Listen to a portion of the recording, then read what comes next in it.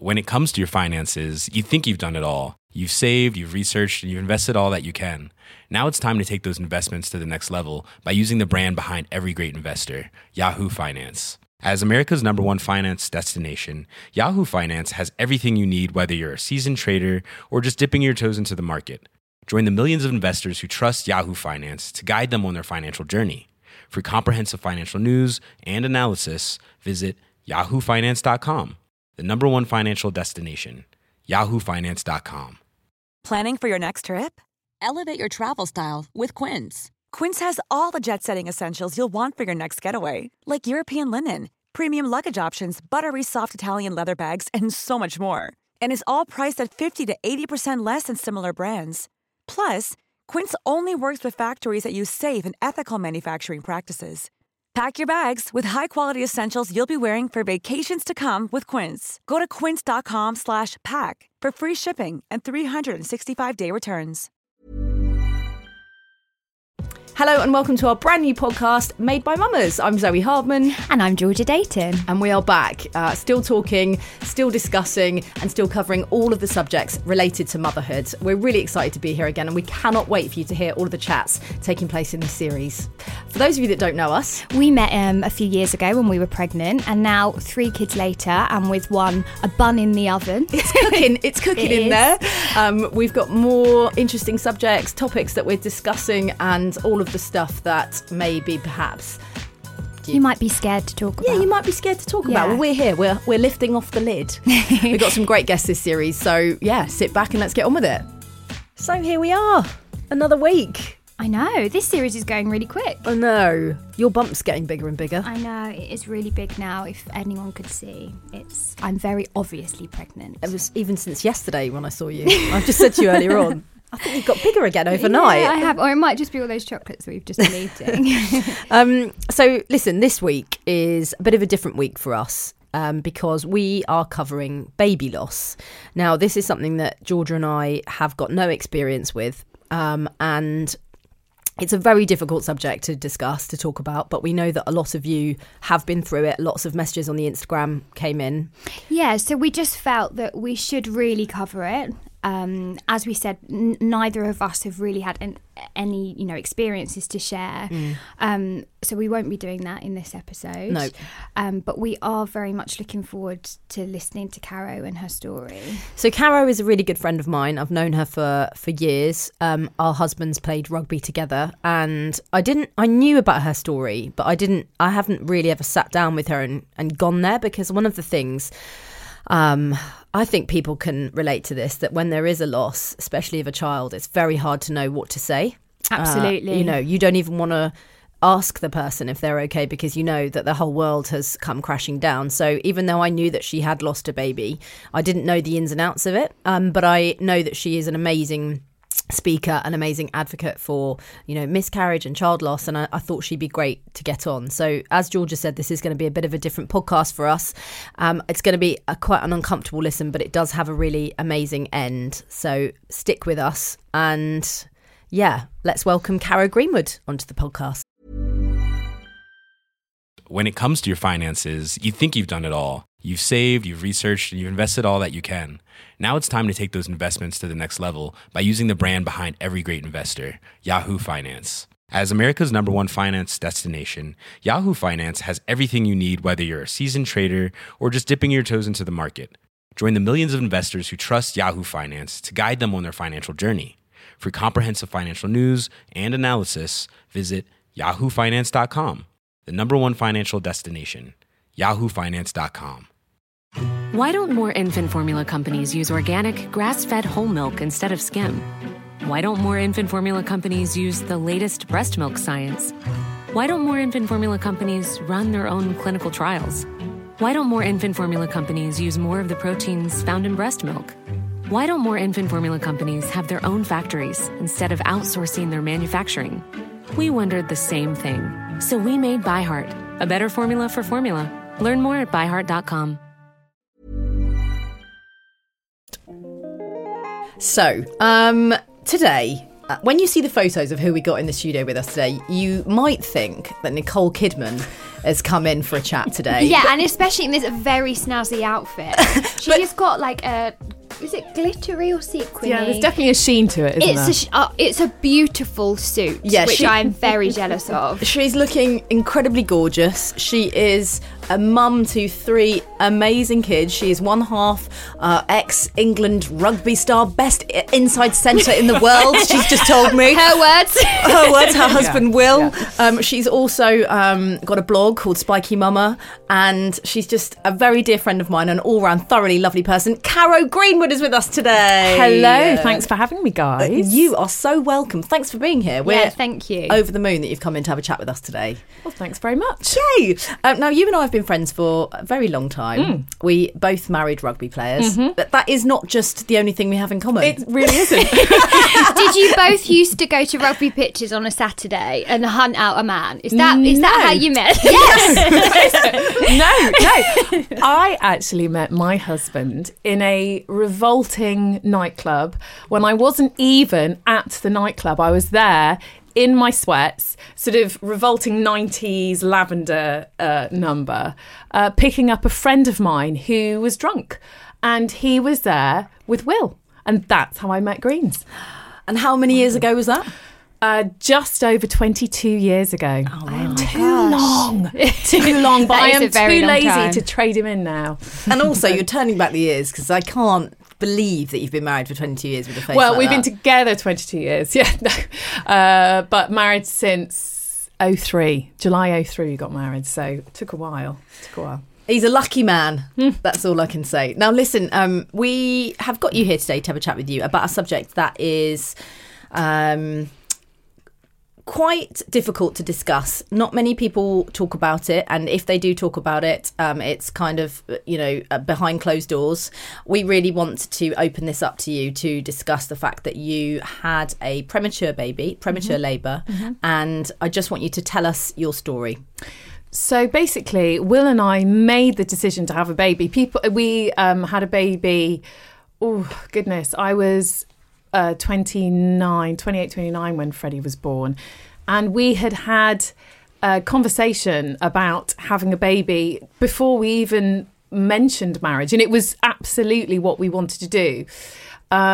We were very fortunate in that the first time we had unprotected sex, we got pregnant. So I was like, all the bloody fuss is about. So easy. Just take off the condom when you get pregnant.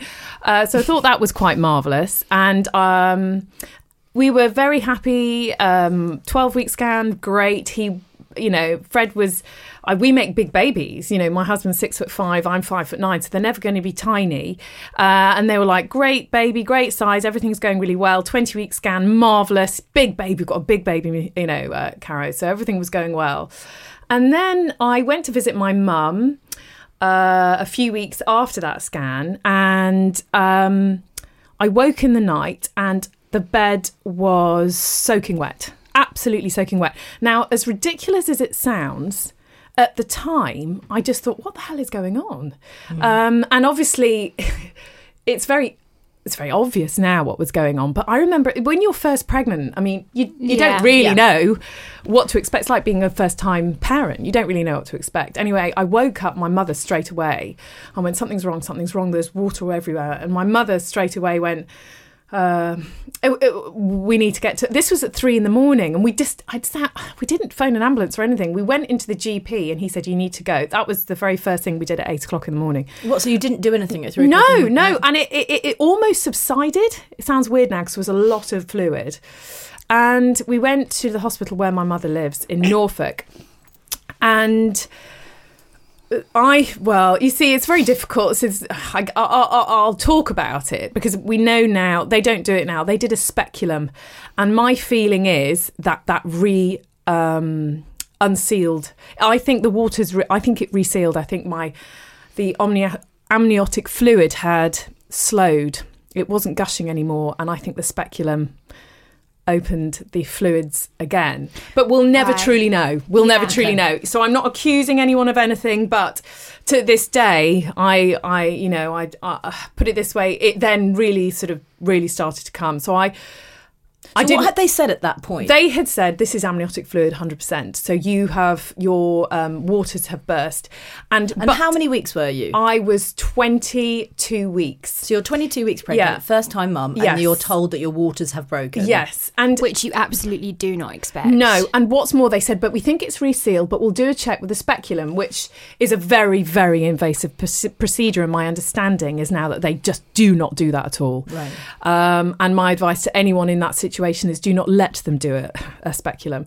My husband, he wasn't my husband then, Will came to get me from Norfolk, and we drove straight to the hospital, our local hospital, which at the time was Chelsea Westminster, and I presented straight away, and they took me straight up and put me in a side ward, by which stage the fluid was quite obviously amniotic fluid. I was in there, it just wouldn't stop. And I was in there a week, and quite a lot of things happened. I had a whole load of people see me. And I remember doing really ridiculous things like thinking, right, I'm just not going to go to the loo, because if I don't go to the loo, it might stop. And actually all that does is create pressure and makes it flow even more. And I remember one of the doctors coming in and saying to me, if you're holding in your wee, don't do that, because that is absolutely the opposite of what you need to be doing right now. But it's really, really hard. And it was just an impossible situation, really. Were they saying that you might be going into labour, or were they? Yeah, I went and they said, they gave me we then went through all the stats of what might happen. They took me to the NICU.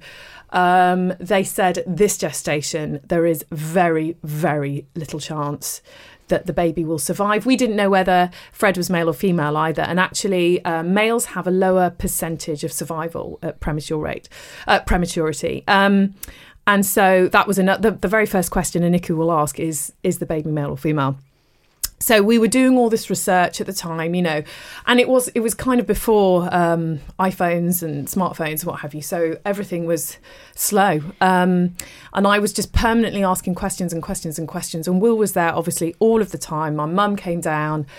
And it was on the Wednesday that I met a guy called Professor Mark Johnson, and he wasn't professor at the time. He came and sat with me, and it was the first person, I think, if I'm honest, that had sat and just explained everything in all the detail. I'd seen him earlier on that week, but it was a complete fog, because it was when I was admitted and the fluid just wouldn't stop. So I literally was sitting on a bowl just because the fluid wouldn't stop. And it was a bit harrowing, and the whole experience was harrowing. This has been going on for the week as yes. Well. And so he sat with me on the Wednesday, and he said to me, we can't stop this. It is unlikely that the baby will survive if the baby is born.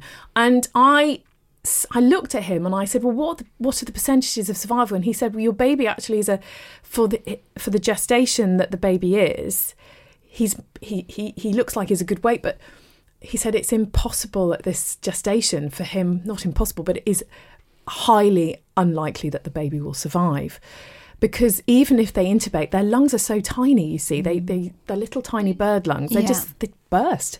It's a very, very, very dangerous time. And he sat with me and he literally just told me everything in the loveliest way. And for anyone that's ever met Mark Johnson, he has the most calm bedside manner. His voice is like, it's just like listening to classical music. He sat and very calmly told me, and I just started to sob and sob and sob. And I hadn't cried up until that stage, because you're sort of living in that whole, right, if we can get to this stage, if we can get to this stage, if we can get to every day is another day. And you're obsessed with every minute and every tweak and every twinge. And I think at that stage, I kind of knew. And his beeper goes off every 5 seconds. This guy is like a demigod in the Chelsea and Westminster. He certainly is to us. And this beeper was going off. People were coming and going, Mr. Johnson. He went, you'll just have to give me 5 minutes. So he sat with me while I cried for about, well, it probably was only 5 minutes. It felt like 20. And I remember thinking at the time, this guy's a good guy. And anyway, the next day, so on the 19th of September 2002, Will came in that day as per, and my back started to hurt. So I knew something was afoot. But you do, but you don't. Because you read about lower back pain being part of labour, but you kind of just... And I was then I was like, well, if I just ignore it, it'll go away, because this baby can't be born. When your worst fear is realised, until your worst fear is realised, I should say, you don't actually really believe it can happen. Yeah, I know what you mean. You almost ignore those things and think that it's just not. It can't happen. It won't happen to me. No. It could, those twinges will go away. Yeah. It's going to be fine. Yeah, of course. You are living in a semi-fantasy world, but it's also survival mode, because nobody wants to live there. Nobody wants to live in that absolute reality. And the truth of the matter is, I probably should have alerted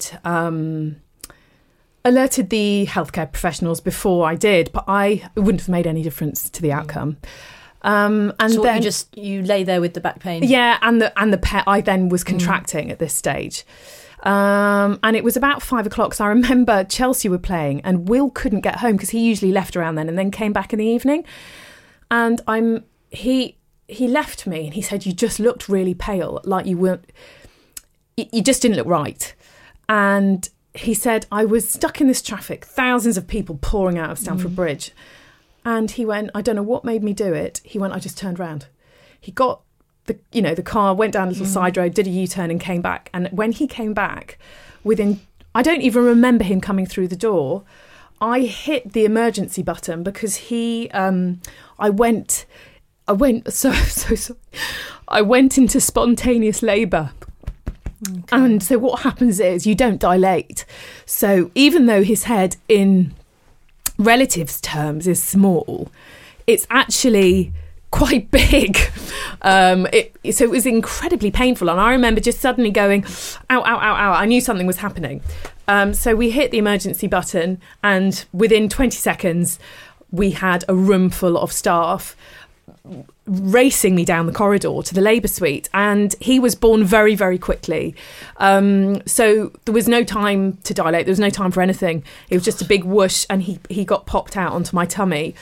And it was then a very, very blurry time, because my body went into shock as well. So you're shaking because your body's not ready. And I mean, the human body is an incredible thing, and it really does go into sort of self-survival mode. And then I held him. He lived for 45 minutes, and I held him the whole time. And actually, it was funny, because I remember when the day before even, I was thinking, God, if he's born now, I'm a bit frightened of what he might look like. And that sounds ridiculous now, but he was perfect. He's fully developed. He couldn't open his eyes. They were still shut, but he was perfect. Everything was perfect. And he had clung onto my finger. And this is the extraordinary thing. You'd read in a book all about the different stages and what they can do, but it is quite amazing. And he clung onto my finger, and I said, please, intubate, and they just couldn't. He was just too tiny. He was 1 pound and 2 ounces, and oh my God, it's tiny. It's tiny, and in fact, now they could do so much more because a baby has survived at that weight. But the baby's born at that stage, he would almost definitely have had issues. But that's a whole different conversation. But he lived for 45 minutes, and I think the most challenging, the last few minutes of that were very peaceful, actually, because I was just talking to him all the time and saying, everyone will know your name and we'll keep talking about you, because that's how you keep someone alive, isn't it? And the hardest thing, I think, was that the body, even tiny bodies, they do want to survive. And he was gasping so much for breath. And I remember saying to them, please, is there nothing you can do? And she went, he won't be in any pain. So I just really hope that was the case. But it was an incredibly challenging time. And we went, then the difficulty after that is that you have, obviously, your body goes into regular, they think you've got a live baby. So you've got masses of milk, you've got all of the bleeding that you would have, you've got little nursery full of things, and you've got all these people that assume because you're not pregnant anymore, wishing you congratulations and not knowing what to say. You know, I hadn't even given up work. So I'd had to sort of phone my husband and obviously spoken to work. It was the practicalities go out the window, and then also your body goes into parenting mode, but you also go into parenting mode and you have nothing to parent. And I remember thinking, obviously Freddie was in the morgue at the Chelsea and Westminster Hospital, and I just kept thinking, I just don't want him there, but he had to be there. So I used to sit outside the morgue. I sat there for like days going, I need to be here, just near his body. And were you allowed to see him? Yes, but it all had to be done officially, obviously. Yeah. I mean, obviously it had to be done officially, but you're not reasonable in that situation. And I remember waking in the middle of the night and saying to Will, I have to just go down there. And he was like, you just can't go down there at 1 a.m, Caro. And I'm like, I'm just going to go down there. And, Will and my mum talking me down in the sitting room downstairs going, you can't go now, but we'll go in the morning. And Will and all of our friends sort of rallying around. We had one friend that had to phone them that morning. I subsequently found out. They were like, she can't just come in this morning. He's like, well, she's going to have to. You're going to have to find a way for her to come in. And then the practicality of the funeral. And that was very, very challenging because you've got this teeny, teeny, tiny little white coffin that Will brought in.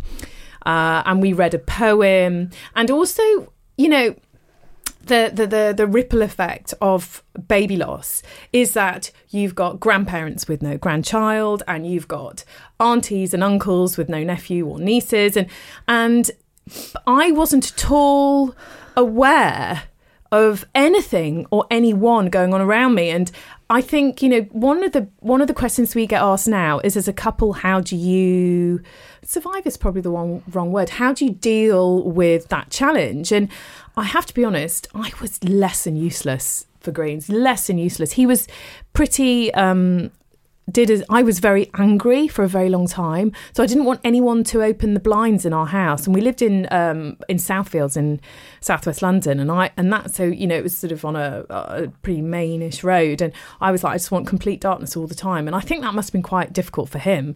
I was so angry, and every single one of my friends having babies. I mean, constantly. My sister, my friends, my friends' friends, my cousin, everyone was having a baby. And I'm like, they all got to keep theirs, and it was, just so angry. What was people's reaction to, firstly, thank you so much for telling us that story. Yeah, thank you. I mean, Georgia and I are... I'm still processing it. I just can't. Don't know how you've been walking around for the last 16 years and functioning on any sort of normal level. You seem so well put together, and it's just so harrowing what you've been through. So thank you for sharing that with us. And I guess, there's so many questions that I want to ask, but I think the first one is, how do you start living again post baby loss? Well, I think this journey is very different for every person that's been through baby loss. And for me, there was no real help. I could have done with Instagram. I could have done with more online. There was nothing really online. There was, and arguably, would I have been up for that anyway? I was in a very, very, very dark place, and I didn't want to talk to anyone about it, which is, I'm a hugely stubborn human being, and it's sometimes a real battle to get past that for me. And that's not necessarily something I'm proud of, by the way. But the Child Bereavement Charity were of a great help to our family. I didn't speak to anyone myself, but I kind of think I should have done, because I'm absolutely still processing some of it.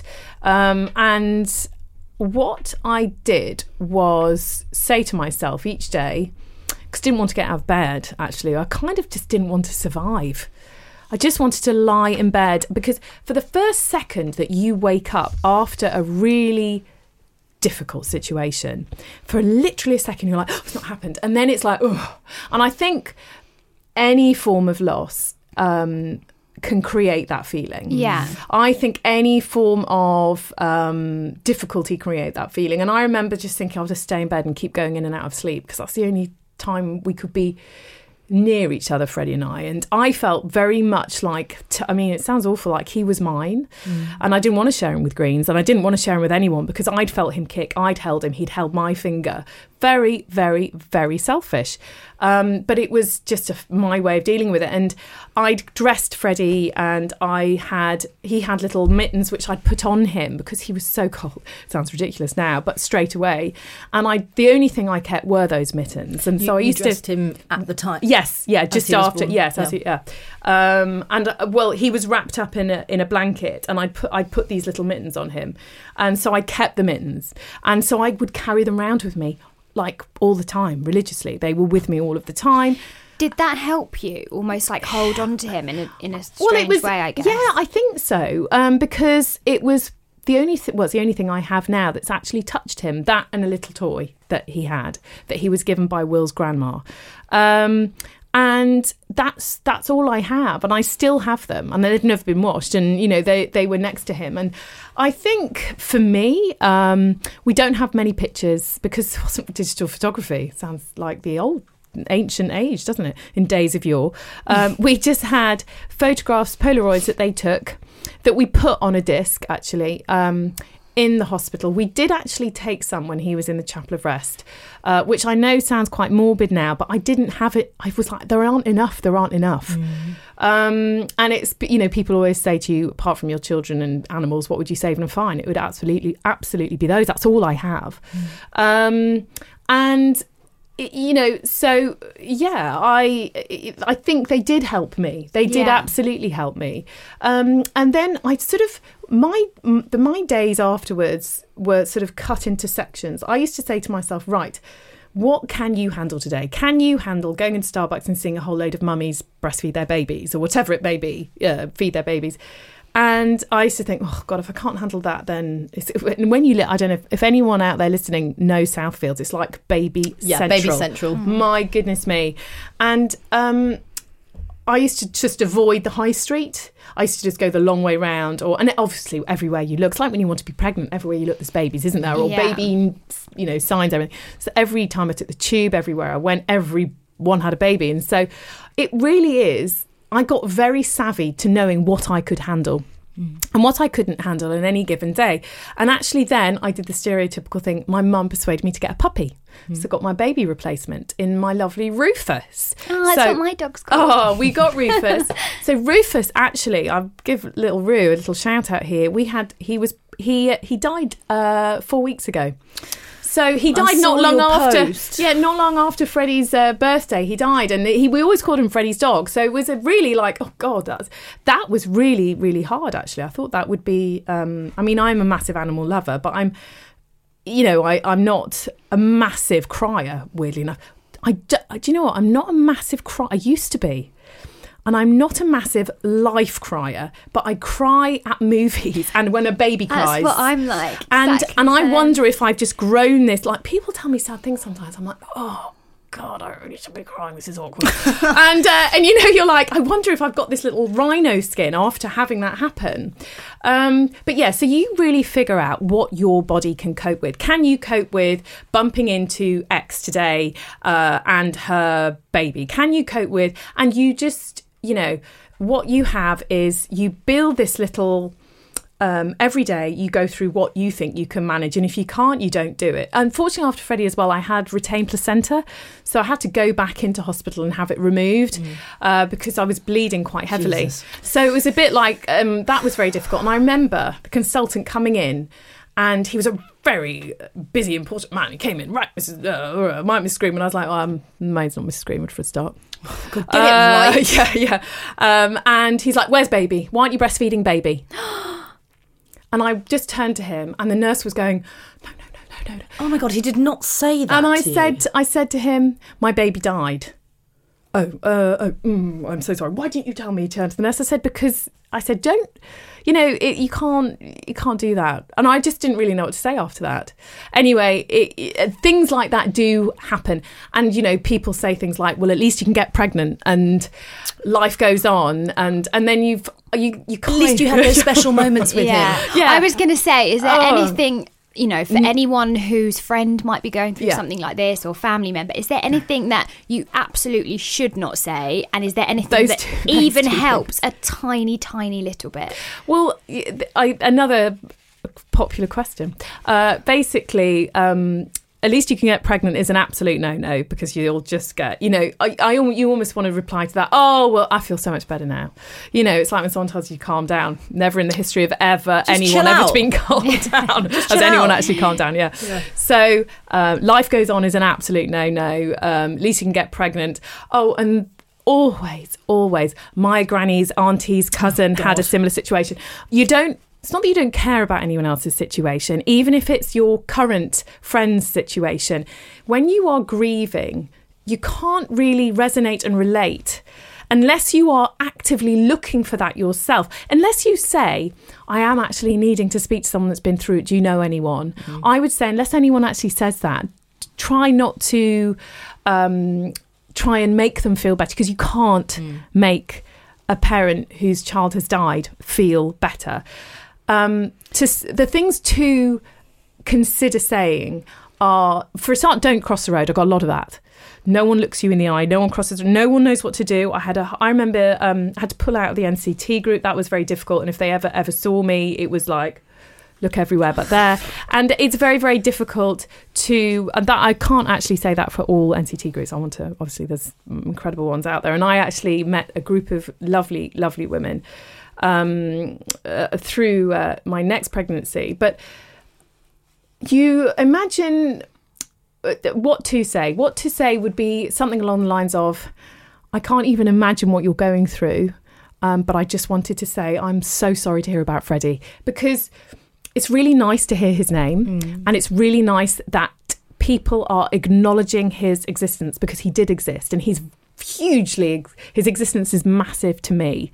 And that, I think people are very frightened to say. If I said, if your nan dies or your great aunt dies, and you say that, and they're sort of, oh, I'm really sorry, tell me, they can talk about it. If you say my baby died, people read the menu upside down or something. They just don't know what to do. Yeah. And I do understand that. I'm not criticising people, because I think as a country we don't do death well.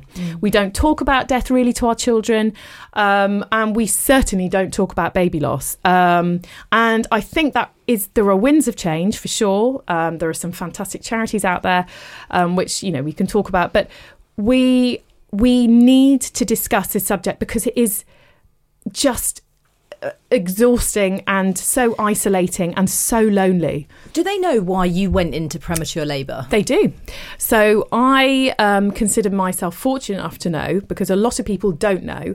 I have what's called an incompetent cervix.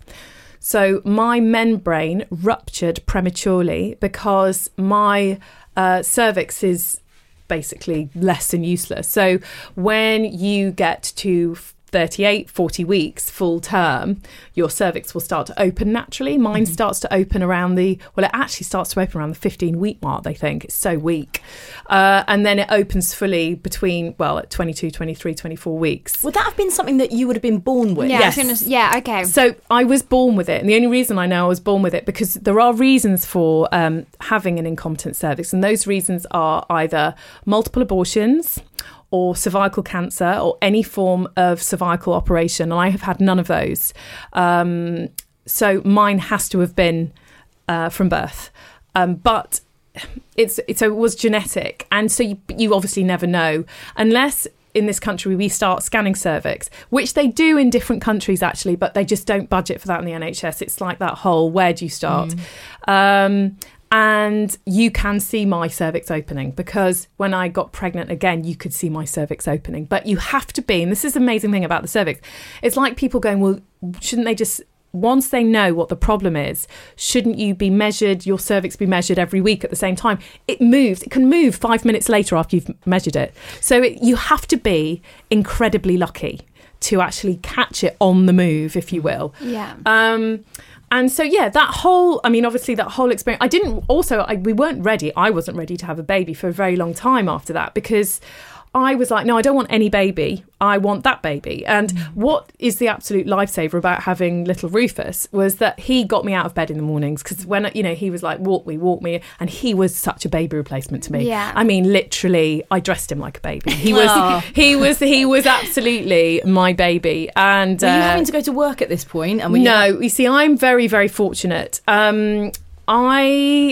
they said I could come back when I was ready. I had very understanding employers, which I know is a massive challenge. Yeah, of course, because you don't think of things like that, do you? But obviously, to the employers, on their side, they kind of need to know if you're going to come back, if you're not going to come back, practically speaking. Yeah. But having those conversations must be so hard. It was really, really awkward and very, very hard. I was exceptionally fortunate that in my case, I didn't have to go back to work. And I know how fortunate I am, and I'm incredibly grateful to have been in that position. I wasn't in the right place mentally. I was in a very deep fog. And it took me a long time to crawl out of that fog. And stupidly, I was going to say, but I very full-heartedly did that by myself for the most part, and I would not recommend that at all. In terms of there was no group I wish I'd found a group of people. I wish I'd found a support group or a website or a something. We actually, in the interim, we did 2 big dinners in memory of Freddie for Tommy's a Baby charity, and they were incredibly supportive, and that actually was a very big part of my healing process.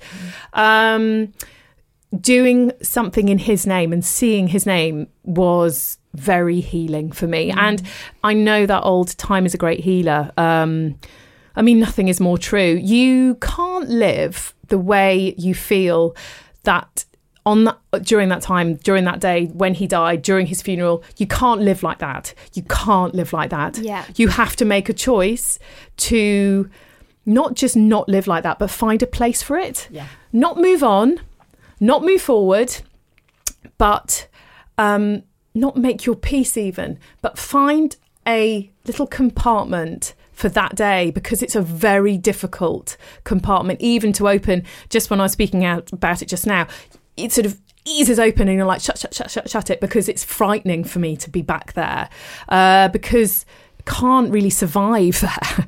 Yeah. It's too dark. So my part of my healing process was, first of all, putting that in a compartment and only opening it when I felt that I could, and being able to control that was a very big deal to me. Obviously, getting a dog for me helped hugely. Holding the dinners. Will's obviously in a part of the big rugby family, and I have to say they were incredibly supportive and absolutely amazing. And again, a really big part of our healing process. I mean, they had a minute's silence at Harlequins for Freddie, and you could hear a pin drop. It was quite amazing. I wasn't there actually because I was just in a fog, but I was at home watching, and we received more letters and more kindness, just an outpouring of kindness, than I've kept every single one, and that again, part of the healing process. Sorry, go on. I was going to say, obviously, you've spoken about the fact that you were the one that was pregnant. You were the one that gave birth to Freddie. He held onto your finger, but obviously your husband Will also lost his son. Mm-hmm. So how much of the pain were you sharing between each other, and how much were you discussing how you were feeling? Or was it very much, I need to bring the shutters down on everyone, including my husband? I absolutely brought the shutters down on Will, 100%, which is not something I'm proud of, but something that I did. And it's more of an observation, factual observation than anything else. I would say that he was supported by his rugby family, supported by his closest friend, supported by his family, but I absolutely wanted to cut him out. Such a strange thing when I look back now, because I don't know what I thought I was going to achieve by it. Do you think it's like survival mode? You just sort maybe. of, I don't know. I felt massively to blame. Right. I felt hugely to blame because it was my body. And I know. And if I was my friend, I'd be like, what? Don't be ridiculous. But you need, like, we went to see what felt like 1,000 different healthcare professionals. Give me a reason. And they couldn't. Will got tested, I got tested. There's nothing we can say. We don't know why these things happen. I'm like, not to me, they don't. Yeah. And honestly, you just... And so I'm like, well, it's my fault. That's me. It's me. It's heart-wrenching to hear you say that. And so you just are like... You stay away from me because I'm toxic. And so you're almost pushing people away because you feel like you are the devil. And that actually you almost, sounds ridiculous, you almost want to feel the pain because you think you deserve it. And that's absolutely how I felt. And I know this isn't how everybody feels. And it isn't for me. I'm not saying this so that people go, no. It's not for seeking people's sympathy. at all. It is purely and simply how I felt at the time. I know it's not right, and it makes zero sense. But sometimes these things just overtake. Feeling can overtake any form of reason, and there's no rhyme or reason to that feeling. And, you know, everybody's parenting journey is so different and diverse. And actually, everyone's parenting journey, I can almost guarantee you, is not what they thought it would be anyway. Yeah, we talk about that all the time, definitely. don't we? Yeah, absolutely. But the Rugby family were absolutely fantastic. They were amazing. They really, really were. Clive Woodward, who was the England coach at the time, was phenomenal. Said to Greens, you take as long as you need. But actually, Will is massively pragmatic and he loves the game. He loved his job. And he would say to me, I need to go back. And I'm like, absolutely, you go back. Because I kind of wanted to be by myself anyway. But I wasn't by myself. My mum wouldn't let me be by myself. And I resented her for that as well. I was awful to my mother, my poor, amazing Mrs. T. She was so amazing and still is. And Woody basically set up a room for Will and I in the hotel where they always stay, so that if I ever wanted to come, I could just rock up at any time of day or night. And I did. And when I needed to be there, needed to be near Greens, that's exactly what I did. How amazing to have that. It was amazing. Took the dog, off we went. You know, they were honestly phenomenal. I will never forget that kindness. And I have to say at this stage as well, Jane, Woody's wife, she was like, well, they're like family to us, actually. She was quite phenomenal. They just wrapped us up as best they could. They were amazing. They were absolutely amazing. Now, in the introduction, I said that you were a mum to 3 amazing, brilliant, wonderful kids. So this story, even though starts with a complete tragedy, has a happier progression. It really does. Ending. Yeah, it really truly talk us through that moment where you decided. That's what I was going to say. How did you decide that you were going to get pregnant or wanted to get pregnant? It took a while. And I remember just waking up. Well, I didn't wake up one morning and go, I want to have a baby now. It was over a progression of time that I just sort of said to Greens, I think I'm ready. Are you ready? And he would have had 9 children by now. So he was absolutely ready. And again, we were very fortunate that it happened very quickly, and I am so fortunate because I know so many people that struggle with that. And it didn't go plain sailing. So, because at the time, when you have an incompetent cervix, nobody tells you, even when you've lost a baby, you're a statistic. You are literally a stat. They assume that isn't the problem. And I remember I went to see a professional at the Chelsea in Westminster who was free when I was 8 weeks pregnant. Terrified. I was terrified. And he said to me, I think you need to just forget you're pregnant, go away and relax. And I'm like, well, that's just never going to happen. How did people react to you telling them that you were pregnant again? For instance, I didn't. I kept it really, really, really quiet because I was just so... Not that I would have been embarrassed about anything happening. I don't want people to think that I was not proud of being pregnant again. But I just was like... I was just terrified. I was processing all of this information myself. And also you feel a bit like, I feel that, Freddie, don't think that this is replacing you. You know, you're feeling all these masses of emotions. And I was just on a mission to just try and remain pregnant. And I couldn't really process anything else. So I came away from that awful day meeting this doctor thinking, well, I need to find Mark Johnson, because I just remember him being so incredible when we were in having Fred.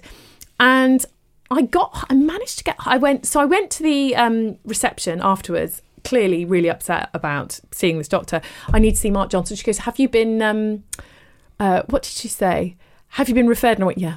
I've been booked in specially. Yeah. Oh, she goes, well, this is Mark Johnson's secretary's number. You need to speak to Sue. Hello, Sue. If you're listening, you're wonderful. And hi, Sue. Hi, Sue. Thanks, Sue. Oh, Sue's an absolute legend in her own lifetime. And so I phoned Sue. And I said, please. She goes, and how's Mark said he'd see you? I said, please tell him it's me. He'll remember me. And he phoned me back. He went, come in today. I'll see you today. Oh, wow. I went back and I said what had happened. I was told to go away and forget I was pregnant. He goes, well, we all work differently here. He's so diplomatic. And he said, I will see you every week because I suspect it is an incompetent cervix. But the problem is, if I stitch your cervix now, that procedure in itself can cause miscarriage.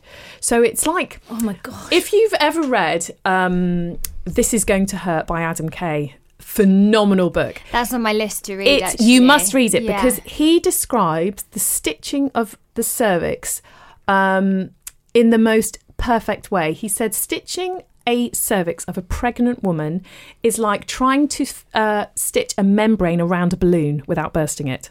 Wow. That is how delicate the nature of that procedure is. And so I went in every week. At 12 weeks, he checked me again. And he checked me again every single week. And we didn't tell anyone we were pregnant apart from our close family. And at 15 weeks, he scanned, you get called what I call, it sounds awful now, the giant dildo. So the giant dildo probe goes up your old foot, up the foof. What are we calling it? The foof. Let's call it the foof. We call it the foof, up the foof. It's a delightful procedure. And he said to me, it's just starting to weaken a little bit, but not something that I'm overly concerned about because it could be all of nothing. It could be just today. And this is the thing about the cervix. Yeah. It is so, you can be so different from minute to minute. So he sent me back, had to be on bed rest though, and had 10,000 different drugs to take. Some of them, was it? I can't remember whether I did them as it was pessary, delightful. Masses of progestin, masses of drugs. And I kept going back and kept going back. And by which stage, all of the Chelsea and Westminster obs and gynae students had seen me in stirrups. I was like, yep, enter, all dignity is gone. And I was like that. I said, please, by all means, use me as a research subject. Yeah. Because we need to know more about it. If this is going to help future babies, have a look, get a good look. So at what was it? What would it be? 20 weeks. I've been on bed rest virtually for 5 weeks. And you didn't have to be a professional. You could literally see my cervix was like that, just hanging on by a thread. And within second, Mark very just calmly said, you all need to leave the room. They all left within a heartbeat. What's going through your mind at this point? Well, Will's in Australia because at this stage it's the 03 Rugby World Cup and he's in Australia. And I remember thinking straight away, and he must have seen it. He said, I will contact Will, but first of all, we need to get you into theatre.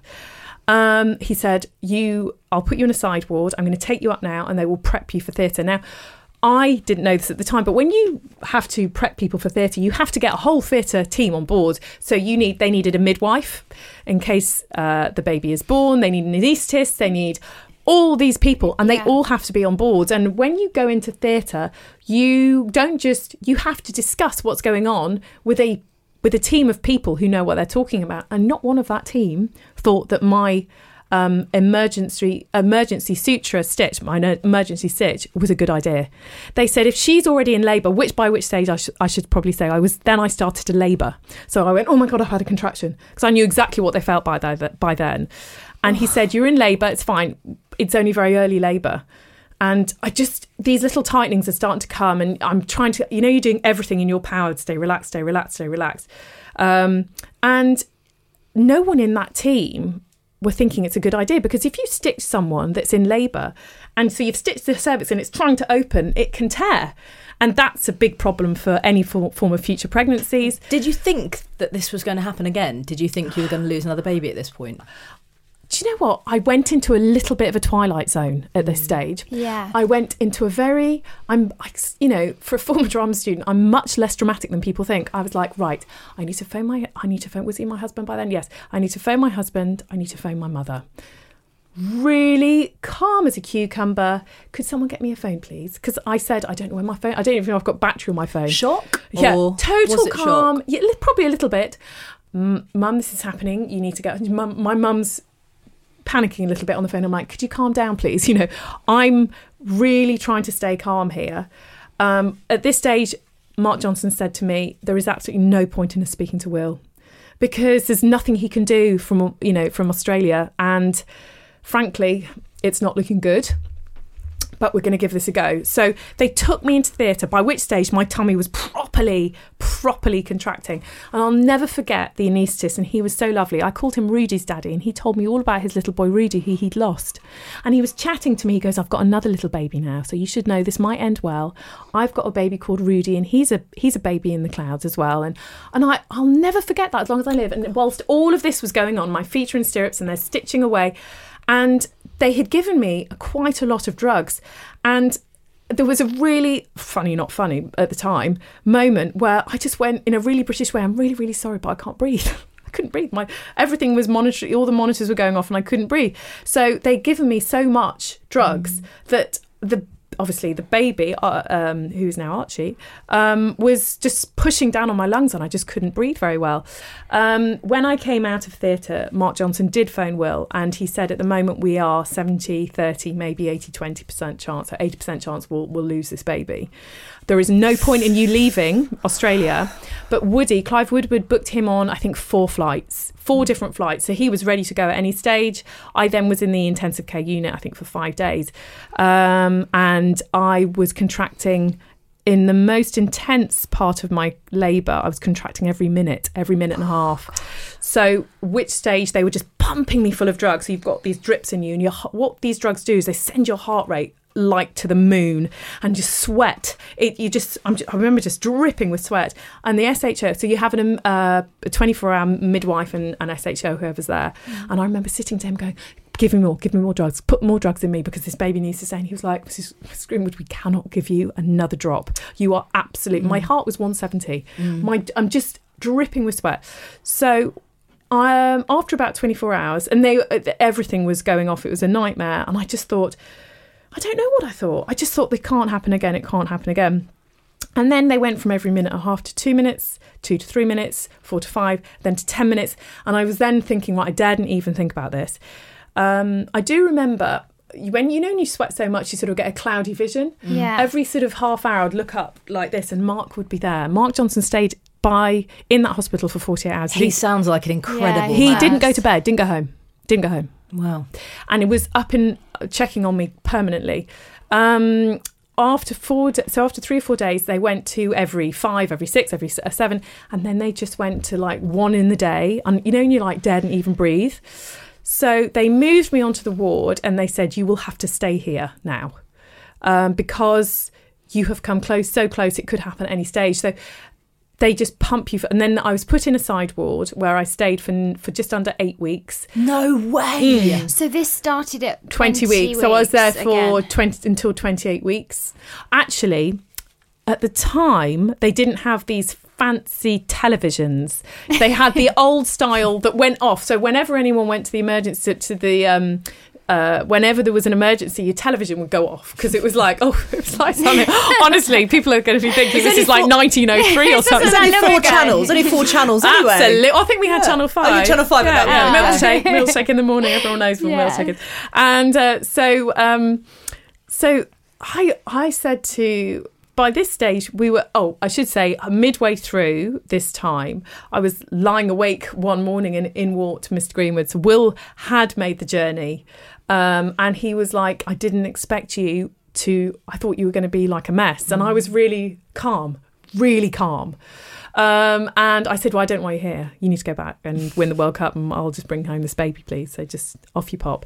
And at the time, England were playing really badly in what was meant to be a really easy game. And I was like, get home, get back.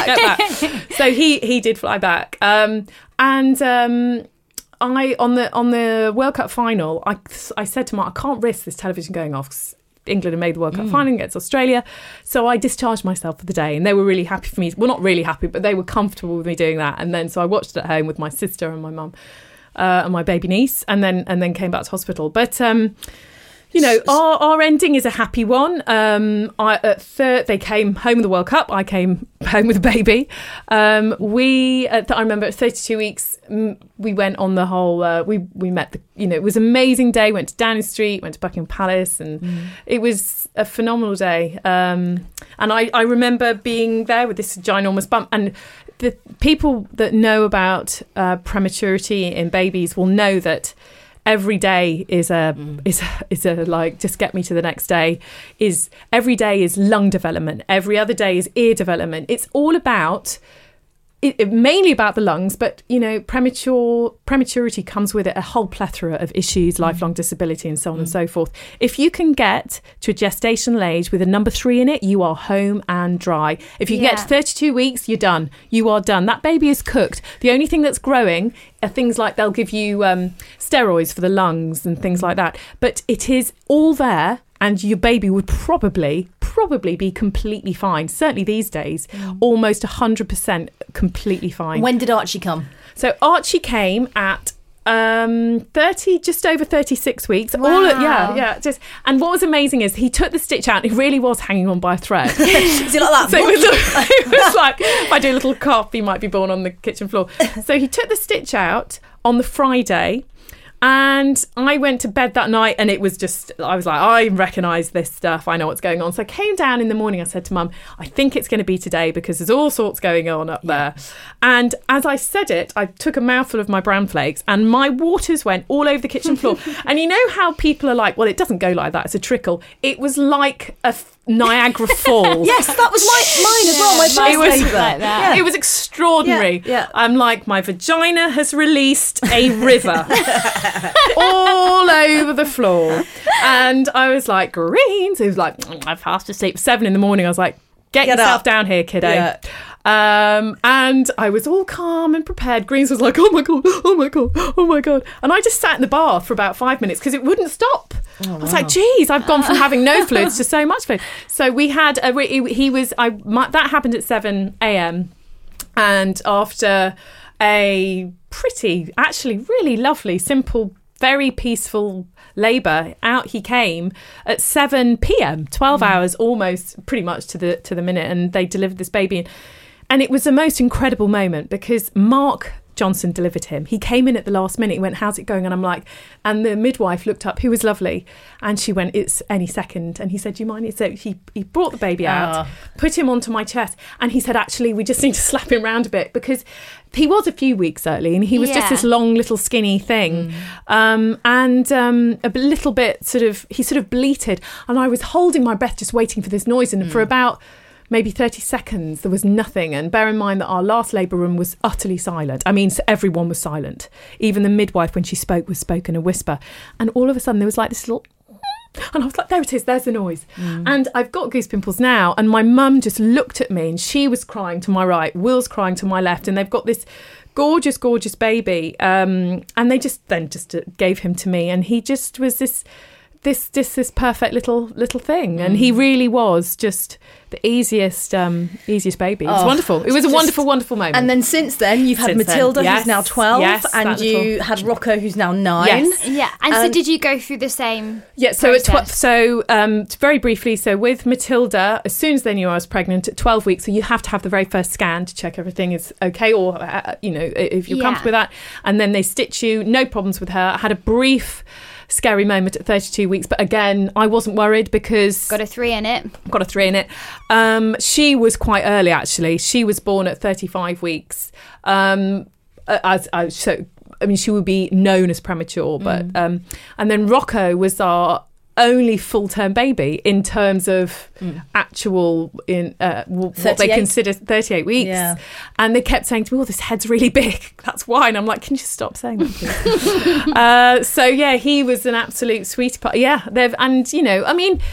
Our parenting journey is still a pretty challenging one. I should mention that our daughter Matilda is autistic, and the boys are neurotypical, but that comes in itself with its challenges and is a whole different conversation. But I have 3 healthy children that I have at home to parent, and I consider myself the luckiest human alive because I know, I can't imagine what it must be like to go through baby loss and not be able to carry on with your parenting journey in a positive way. Can't imagine. No.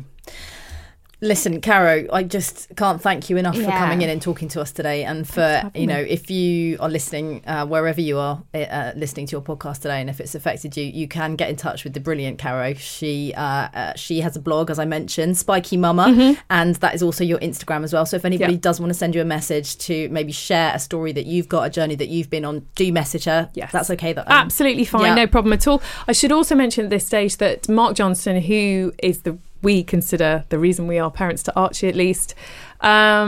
He is the founder of a charity called Born, the Born charity, born.org. And they do phenomenal stuff. And we are patrons of that charity, and they have a whole a plethora, no less, of information on prematurity. Obviously, different charities cover baby loss. Born covers baby loss, but I know people will know Tommy's and Sands and the Child Bereavement Charity. There are lots of people and lots of support you can get out there. But yes, by all means, get in touch if you need to. Cara, thank you so much. Yeah, thank you. Both of us. It's been absolutely incredible having you in and for sharing your amazing story. Thank you. We love you lots. And I need to get some more tissues, I think. Oh, thank you for having me. I want to give you a big hug. You can do that anytime you like. Thanks, Caro. Thank you. Wow. Yeah. I don't really know what to say after that, to be honest with you. Yeah. There's not much you can say. I mean, I hope that some of what she said would be able to help anybody dealing with baby loss, and also friends of those who have been, who are friends who have been dealing with baby loss. Because sometimes, as we said before, you don't know what to say, and I think Caro sort of did say what those friends might want to hear. I think it's. Well, I mean, it's like goosebumps, isn't it, when you listen to her speaking about that period in her life and how she basically locked herself away for a year and didn't speak to anybody, and nobody mentioned his name, nobody even said the name Freddie. And yeah, I think hopefully that has helped anybody listening that has gone through it, and as Georgia said, who's got friends that are going through it. We really hope that that's helped, because that's what we want to do here at Made by Mamas. No conversation is too difficult to have, and yeah, we're not obviously going to talk about products today. No, absolutely not. Because there's just no need for it. So as usual, if you have enjoyed what you've heard today and you want to spread some Made by Mamas love, you can rate, review and subscribe to the podcast, and of course you can give us we like the 5-star reviews. We only like the 5-star reviews. We really only want those ones. And then, of course, you can send us a message on my Instagram at Zoe Hardman and at Made by Mamas, and we will get back to you as soon as we can. We'll see you next week.